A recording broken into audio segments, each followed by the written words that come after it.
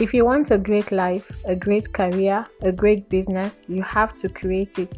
And for you to create it, you have to lean forward every day. Welcome to Lean Forward Podcast with Sam Semako. My name is Nimdir Nansok, CEO, Hub Africa, Africa's largest volunteer hub and corporate social responsibility nexus, a social enterprise where we provide people and organizations the opportunity of service through building individuals and communities.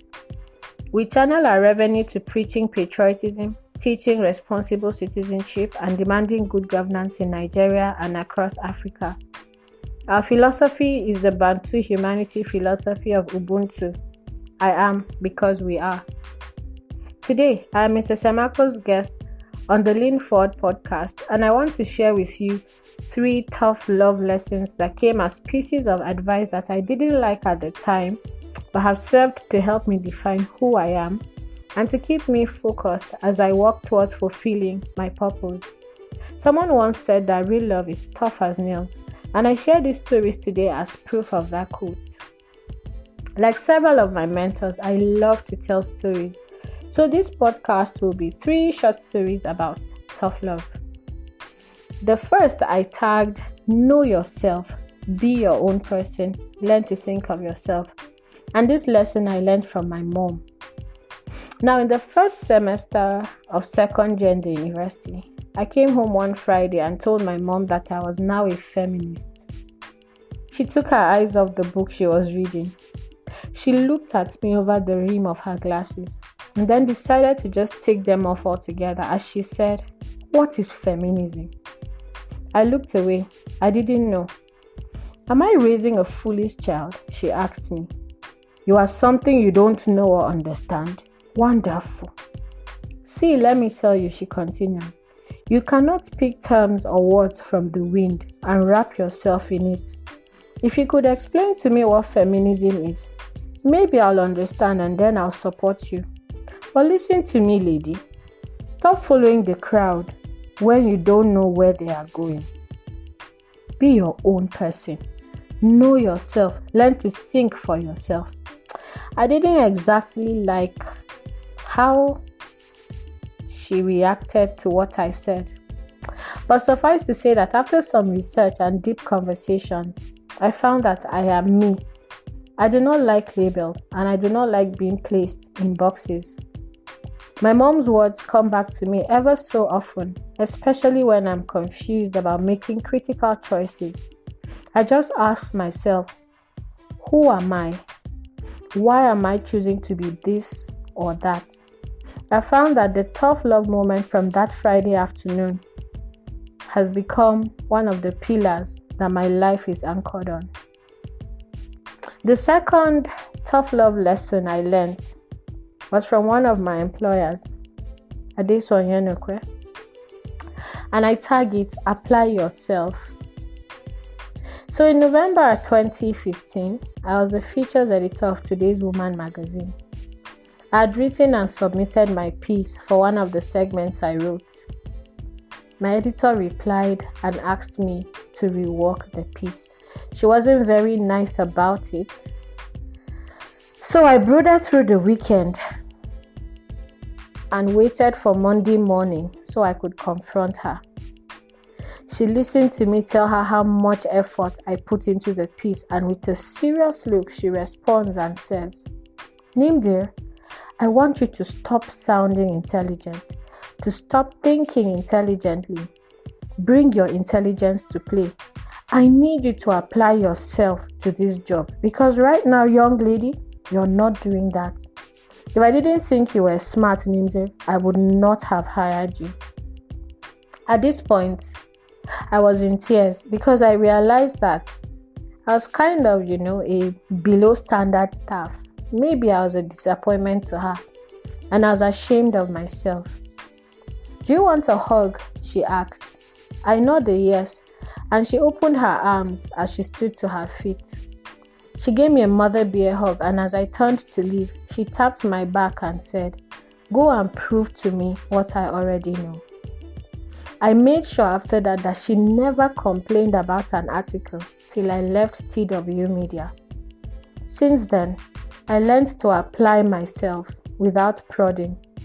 This means bringing these intelligent thoughts to form and ensuring excellent outcomes. I developed an excellent work culture from that advice. My third story and third lesson comes from a conversation or an event that happened with one of my brothers, and I tag it, "You will never impress me." Now, I have 6 older siblings. The youngest of them is 4 years older than me. So somehow I just always wanted them to be happy with me. When I was writing WAEC and JAM, I told myself that I couldn't fail. Not with 8 people, that's including my parents and some extra others to explain to. So I read. JAM results came and I scored 226. It was the highest in my school and everyone was really happy with me. Everyone told me how thrilled they were that I would gain admission without waiting, and I totally loved the attention. Well, everyone except one of my brothers, let us call him B for brother. He came home from his base and asked me about my WAEC results. I reminded him how well I'd scored in JAM before I told him that I hadn't gone to collect WAEC. "Okay," he says, "I'll take you to Ginjri in the morning." Morning came too soon. I was scared. By 9 a.m., we set out. We got to Ginjri and I headed to the VP's office to collect the results. I made the required 5 credits and even more. I ran to my brother who stood chatting with his former classmate who was my teacher, and smiling, I showed him the results. My brother takes the result, looks at it with a serious face, then he smiles and says, "Not bad, well done." And he turns to his friend and they continue chatting. In my head, I'm thinking, is that it? Not bad, well done. Like, seriously? Okay, we get home and my mom is excited. She tells me how happy she is and how proud I have made her. The next morning, I come to my brother and remind him about how well I've done.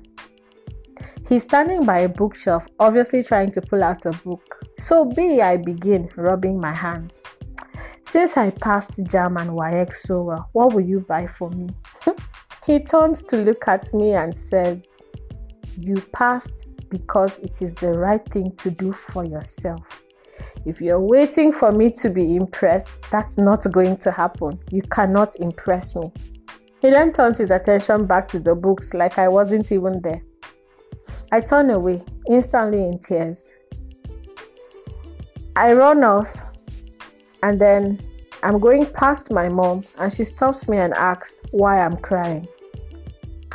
I tell her what my brother said and she smiles and tells me, "Your brother loves you, but he wants you to understand that your achievements are yours and not for someone else.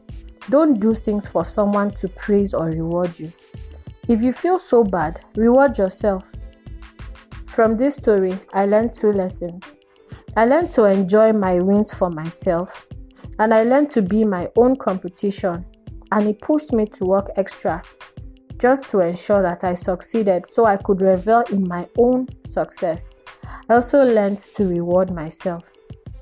Unfortunately, the downside to this is I became too critical of myself. So now, I'm learning to be kind to myself when I don't scale hurdles as high as I would have wanted. I've learned to say to myself, "Well done, Nim.